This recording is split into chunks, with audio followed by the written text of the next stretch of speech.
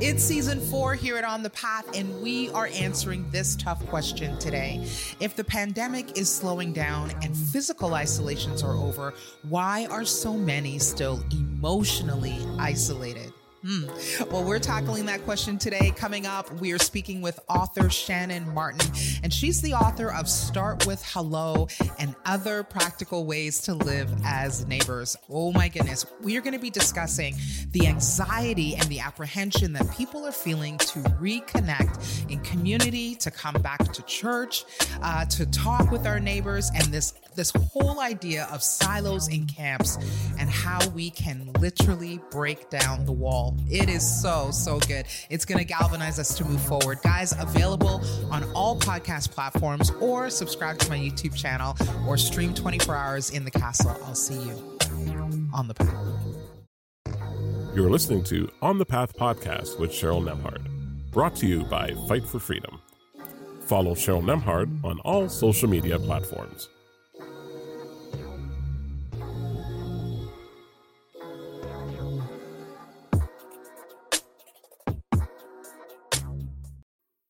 Hey guys, welcome to On the Path. I'm so excited. Thank you for stopping by. Thank you for pulling up a chair. Thank you for driving, doing all the things while you're listening or watching us. I'm so excited. We're on a journey, guys. We are growing, learning, and I think evolving and becoming more of what God has called us to be. And today we have an incredible teacher. She's going to be giving us some lessons of life and really talking to us about, I think, a topic that I think is so important right now, simple but powerful. And that is how to reconnect, how to reflect the heart of God in this really desperate time. And I want to introduce you to Shannon Martin. I'm so excited to have her. Let me tell you a little bit about her. She's an author of The Ministry of Ordinary Places, Falling Free, and now her newest book, Start With Hello. I love that title, Start With Hello, and Other Simple Ways to Live as Neighbors. She's a speaker and writer who found her voice in the country and her story in the city. Oh, I love that. Shannon works as a cook at The Window, which is a local not-for-profit dedicated to feeding its community. She and her jail chaplain husband and their kids live in Goshen, Indiana. This is a family that is doing the work. They're walking the walk and talking the talk. Would you please give a warm On the Path welcome to Shannon? Hi, Shannon. Hey, I'm so happy to be here. Thanks for having me. Oh, I'm so happy to have you. And, as I said before, just pre-interview, anyone that is doing anything around people and has ministry where people are at the center, I'm all in. I'm all in. Love it. Because that is what matters the most. I would love to I think I want to start with, tell us all the things. Tell us a little bit of your story, how this book came to be, this whole journey. I just want to hear it all. Yes, I'd love to. So I'll go back in time just a little bit. My family, at the time, there were 5 of us. Now there are 6 of us. But 10 years ago, we kind of pulled up our roots. We were living out in the country in what we felt was our dream farmhouse. We thought we would be there basically forever. And we just really felt a pull towards the neighborhood. And so we pulled up those roots and we moved into just a very overlooked and in many ways under-resourced neighborhood. And we've been there now for about 10 or 11 years. But at this point, I'll give you just a quick rundown of my family. My husband, Corey, does work full-time as the chaplain of the Elkhart County Jail. And then my 4 kids all came into our family through adoption. Our oldest, Robert, is 28 years old. He's out on his own. And then at home, we have 3 teenagers. Cal is 17, Ruby is 16, Silas is 14. And we've really been on a journey to understand, what does it mean to live as neighbors? Why does it matter? What is this whole thing about? Through the Bible we read, love God and love your neighbors. And we had to just really reconcile the fact that not only did we not know how to live as neighbors, how to love our neighbors, we really didn't know our neighbors at all. And this was all very new to us. So, once we found ourselves living in a more urban neighborhood context with people really close to us, we had to get to work. We had to make up for lost time and be about our re-education and really figure out what it was going to look like. And that really is the sort of the backstory to how we got to this book, Start with Hello. Because while my first two books also, I talk about neighboring, I talk about community, this is the book where I wanted to make it the most practical and really like a guide, just a simple practical guide to answer the question, how do we do it? Like, how do we actually do it? And that's what Start with Hello is. I love that. I can't wait to actually walk this through, because the reality is we are really still quite isolated, maybe not so much physically, but something's happened. We are emotionally isolated. We are, to ourselves. And I'd love to know, when you started writing this book, what was your hope? What was your hope and dream for it? Yeah. My hope was that we could find our way back to each other, or maybe even find our way to each other for the first time. I think our culture works really hard to keep us separated and divided and, put into these categories or these different camps. And in so many ways that can feel like the path of least resistance. It can feel easiest. But when we default to those, I go here, you go there, it's really to our detriment. We miss out on so much. So my hope is that this book would give us some really simple baby steps to come closer to each other. I think that's the essence of living as neighbors, is that, it means we come near to each other in mercy. We come near to each other in listening and in honoring each other. And I hope we can come through on the other side and realize, when we actually get to know the people around us, when we build those connections, we are actually safer and more secure. Oh, I love that. I love that. We are safer and more secure. And, let's begin to get those tools now. When we think about the past 2 years, like, whoa. Right. What was that? What was that? The past 2 years were beyond insane, painful, isolating, polarizing, all the things. And I think in so many ways, we're still recovering from that, and also we feel like we're still in it. It hasn't quite yet settled down. And you talked about the things in our life that cause us to find camps and to be in silos. I know that you have adopted children, and I know that some of these children are of the BIPOC community, which holds a special, closer place in your heart as you're watching camps and racism rising, polarization. What are the big lessons that are coming up? Like, I feel like we should sit literally right now in this moment and just listen from someone who is raising children, who was doing the work in shelters, a husband that works in jails. Like, we need to hear from you. Yeah. What do we need to know? I'd love to talk about this. I am, and my husband and I, we are white parents to 4 non-white kids. So all 4 of our kids are in that BIPOC community. And it's, I think transracial adoption is really complex. It's complicated. I think sometimes we race to simplify things that are not meant to be simplified. And if I'm being honest, what has propelled me into this journey is watching my kids grow older. Specifically, our newest to our family child is Robert, who is our oldest. So, we adopted way out of birth order. When he was 19 years old, he came into our family. But watching him move through the world as a young Black man has been eye-opening in so many ways. It's been devastating in a lot of ways. It's been painful to be his mom and watch him struggle through and struggle against a culture that does not always want to love him the way he deserves to be loved. And at the same time, my 3 younger children were also getting older. So, now we're at the phase where our youngest is 14. they are, more in the world themselves. They know themselves better. Their ability to communicate and to name things that they see, to talk to us about experiences they have. All of this was happening, Cheryl, at the same time that, like you said, we're also, then heading into a pandemic, and then heading into, in a lot of ways, like new awarenesses for us as white folks, like new awarenesses about the conversations around racism. And so it was, and it is a lot.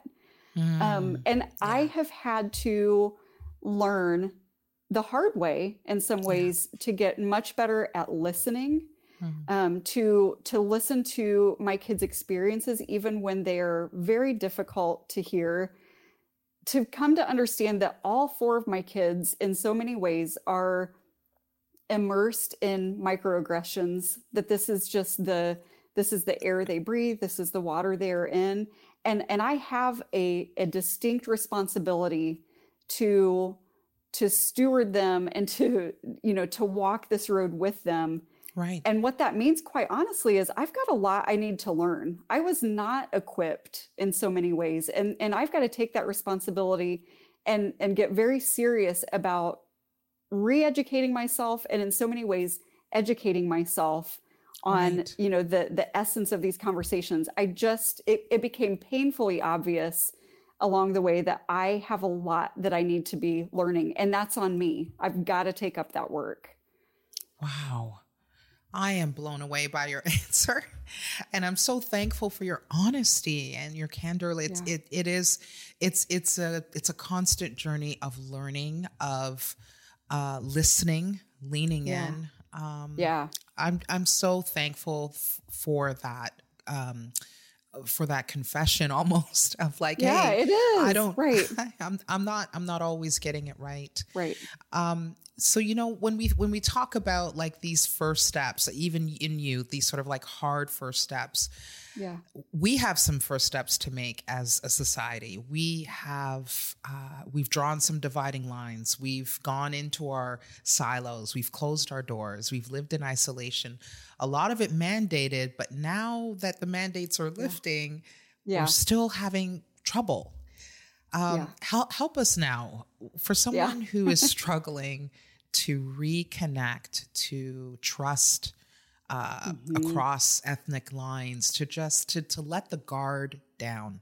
What do we do? Well, I think you hit it when you sort of implied we are all feeling a little rusty. Even if we felt like there was a time, I think for many of us, it has just always felt hard. For some of us, maybe we feel like we kind of found our rhythm at some point and now we've lost it. We're all a little lonely. We're all a little kind of wary. We don't really know where we fit sometimes, or what's safe. We're afraid of making mistakes. That can be a good intention that ends up being a barrier between us and our neighbors, the people, our community around us, when we become so nervous that we're going to get something wrong that we just kind of wall ourselves off. So there's just a lot going on, and there's a lot that we're up against. I would say, just framing it back to, this isn't just me. I'm not the only one that feels like this is kind of awkward, kind of scary. We're all feeling that in different ways, and acknowledging that it's going to be a little awkward. I wish I could have written a chapter about how not to be awkward in the world, but I don't have that answer. So the best I can do is just say, like, let's just, call it what it is up front. It's going to be a little awkward as we kind of fumble together back towards each other and back towards a connected sense of connection and community. Right. We're gonna make mistakes. We're gonna make blunders, but that's okay. We can get through that. We can survive a little bit of awkwardness, and then be willing to go first. To be willing to say, this is something that my heart is longing for. I think we are all longing for connection, even if we haven't quite admitted it to ourselves. I think that's what we want. We want to be part of like this fabric of each other. And sometimes that means we've got to be the first one to kind of put ourselves out there just a little bit. I talk and start with hello, many ideas for taking it slowly and taking those little tiny baby steps that feel maybe insignificant, but that actually stack up into actual relationships. So being willing to to do that thing first, to invite the person, to be vulnerable, to open our door. We just got to go first. Oh, we just got to go first. That's it. We just got to go first. Somebody's got to do it. Somebody's got to do it. And so, there are those that are stumbling in, that are listening, that are watching, however they've kind of come into this conversation and they're thinking, okay, I can go first. What is step one? I know it seems really crazy, but okay, I actually have not been a good neighbor. Yeah. And I really want to try. I want to reflect the light of God in more intentional ways. What are some practical steps to be a good neighbor, as crazy as that sounds? No, that's the whole book. That is the whole book in a nutshell. And I want to say, as a believer myself, we're familiar with these verses to love our neighbor, but I think there was part of me that assumed for a long time that as long as I wasn't hating my neighbor, that counted as loving them. Wow. And I've come to see that stood in my way of really actually connecting with the people around me. So there's just a little more to it. But the good news is it's really simple and it's really attainable. I would say the very first, most practical, simple step is that we become people who are committed to paying attention. And I mean that in the most literal sense. The way that I practice becoming more attentive is, I kind of fell into this, honestly, accidentally, but it stuck. I pay attention to the sky every day. I try to notice what's going on up above me. I notice the art that's happening around me. Our Creator is wonderful and we get to live in this beautiful place. But as I've become more persistent and intentional, and just something as simple and basic as noticing the sky, it has translated down to street level so that I'm also learning to notice the people around me better. And I'm noticing rhythms, and I'm noticing, just the simple ways that we can connect. And when we begin to pay attention, that's when suddenly these opportunities emerge where we know we can reach out and go first, and just say hello. It really does start with hello, and it builds from there. So maybe that's where it begins, and maybe it stays at this kind of basic, small talk, chatting about the weather. I don't think small talk is the scary thing that we have made it into. I think it's a block. It's a building block into deeper relationship that happens slowly over time. So that's my first step, is learn to be someone who pays attention to the place where you are. Wow. Learn to be someone who pays attention to the place where you are. I love that, because sometimes it's just that simple, bold step of hello and conversation that people have been waiting for on the other side. They've been waiting for it, just not knowing how to navigate. I love that. What would be one more good step for us? Yeah, one of my favorite tips in learning to be neighbors, and I use the word neighbor very loosely. I think a neighbor is anyone whose life intersects with ours. And I also think in the context of faith, our neighbor, is kind of, if we're part of the kingdom of God, our neighbor is kind of everyone. So I'm not just limiting this to the people to the right and to the left of us, but I do think there's something really magical and powerful about being known by the people next door, the people right on our block or on our street. I think there's a certain level of security and fun that comes when we start to trust each other a little bit.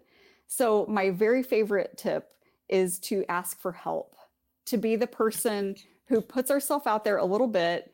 It's humbling, and it sounds like maybe, it sounds like it could be kind of challenging, but to be able to say, I'm heading out of town for the weekend. Could you grab my mail?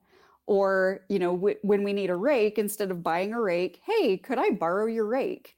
What happens when we do this is that it lets the person on the other side of this conversation know that they can turn around and need us back.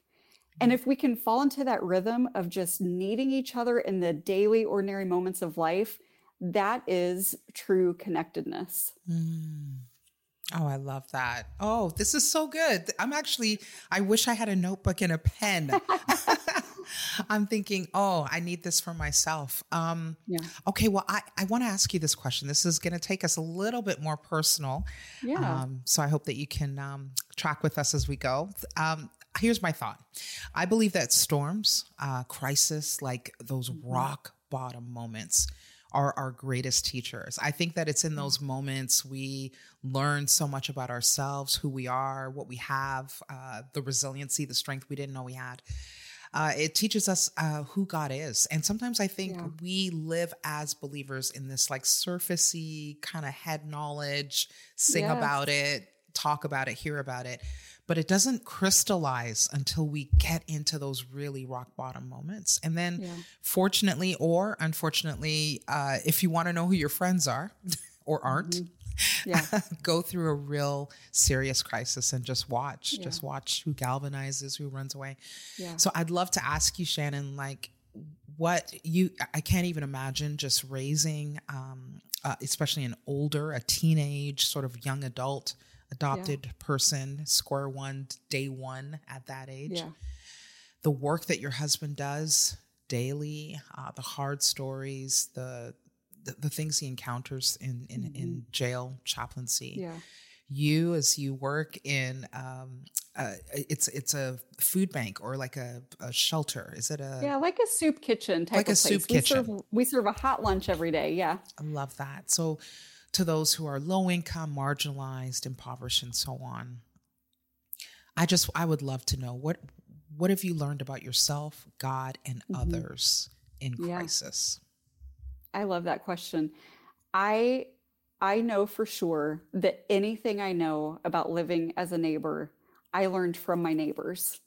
So, once you write a book about living as neighbors, people can kind of lump you into like, oh, she knows, she's the best neighbor ever. And that's not at all how I feel. I am an introvert, and a lot of this does not come naturally for me. I have to be intentional and push myself. Right. But I also know that all of this knowledge, any knowledge that I do have, has come to me secondhand.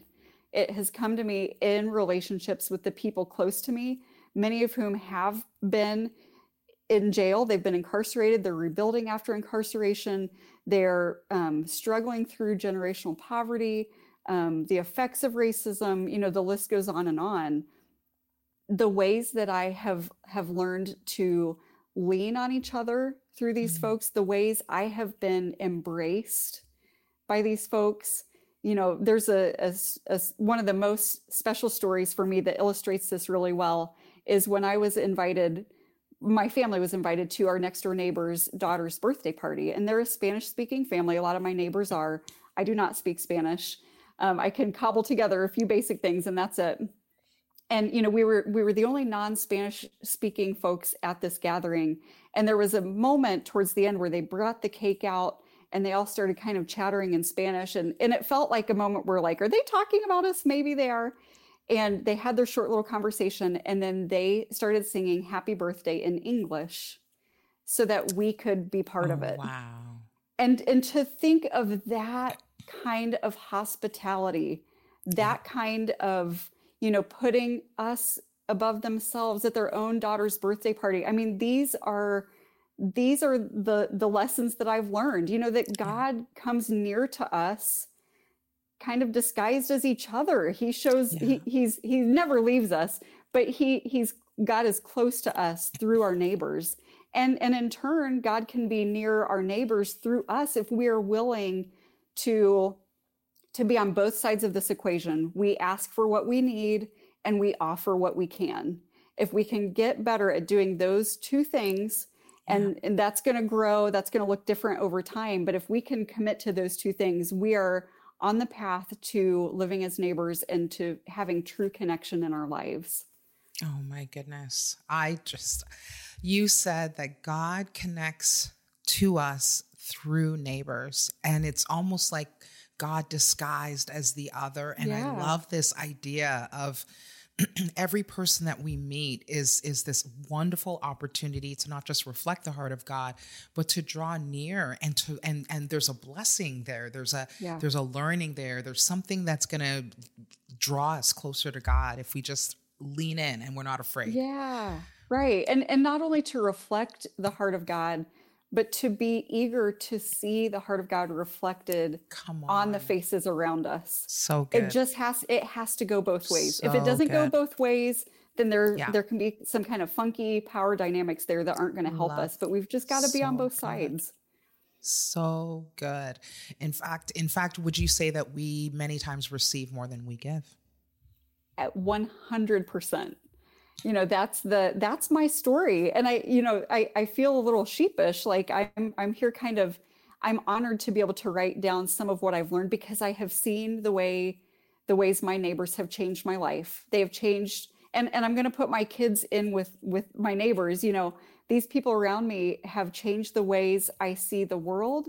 They've changed the ways Beautiful. I see myself in the world. They've changed the ways I see God. I mean, if we can really draw near to each other rather than kind of keeping our distance from each other, it will change everything. Oh, guys, listen, you need this book. I need this book. My goodness.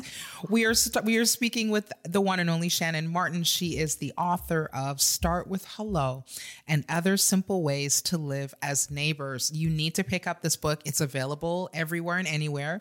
And by the time this hits, it's out there, y'all. Go grab it. Go grab it. Listen, Shannon, I was going to say, how can we stalk you? But don't be afraid. No, I'm here for that. How can we track with you? How can we keep in touch and just learn more about what you're doing? Yeah, you can find me most days on Instagram and Twitter. I love them both for different reasons, at Shannon Writes. And you can also kind of keep up with what I'm doing, subscribe to my free newsletter, kind of get some, see what my family's up to, all those things. There are links to the books, all the things at shannonmartin.com. Oh, I love it. So good. Well, we've come to the surprise question. Ooh, I can't wait. I love this. I get to do this at the end. It's one of my favorite moments. I get to do it at the end of every podcast. And what's lovely about this moment, no, don't be nervous. Don't be nervous. What's lovely is that every answer it's not like the other. It's different. It's fresh. It's new. And I love it. It never repeats. So finish this sentence. Okay. Finish it in light of our conversation, kind of that as the backdrop. Finish a sentence. It's time for what? It's time for each other. It's time. It's time for us to stop looking inward quite so much and to turn around and see what's happening in the world around us, in the lives around us, to be tender for the sake of each other, to learn better and to do better for the sake of each other. It's time. Oh, it's so good. Okay. I'm going to flip it on you. Are you ready? Here we go. Yes. What is it not time for, Shannon?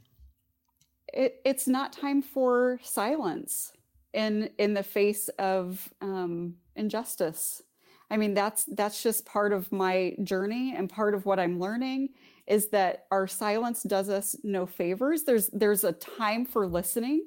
There's a lot of time for listening, and we need to get better at that. But when we see injustice happening around us, when we see fracture, when we see people struggling in ways they don't have to struggle, and systems that make it difficult for people to flourish, all these things, it requires us to use our voice, to stand with the people who are struggling or who have the least amount of power, and to really meaningfully be with them in that, and to be prepared to kind of put ourselves out there for that. Oh, Shannon, thank you so much. Like, that is the perfect note to end on. And I'm so thankful. Thanks for spending some time with us. I felt like we were walking and talking there. I know. I loved it. I loved it so much. Thanks for having me. Oh, absolutely, guys. And once again, please pick up this book, guys. Start with Hello and Other Simple Ways to Live as Neighbors with Shannon Martin. There it is. That's what it looks like. Come on. Shannon, thank you so much for being on the path, and thank you for helping us make the first steps of being a good neighbor. Thanks, Cheryl. Well, I want to thank Shannon Martin for that conversation. I needed that. I know some of you did too. It was so, so good. Guys, we need to do the work of connecting, the work of reaching across dividing lines, of not only reflecting the heart of God, but as Shannon said so perfectly, being met with the heart of God. It's not just that we have something to give, but there's so much that God wants us to receive. And we will get that from connecting one with the other. I encourage you to start with hello, reach across those dividing lines, say hello to someone today. Let's build community and rebuild neighborhood one person at a time. Until then, keep living, keep loving, keep learning, and let's keep saying hello. But for me, goodbye. I'll see you again on the path. You're listening to On the Path podcast with Cheryl Nembhard, brought to you by Fight for Freedom. Please like, download, and subscribe. This has been an Exousia Media production.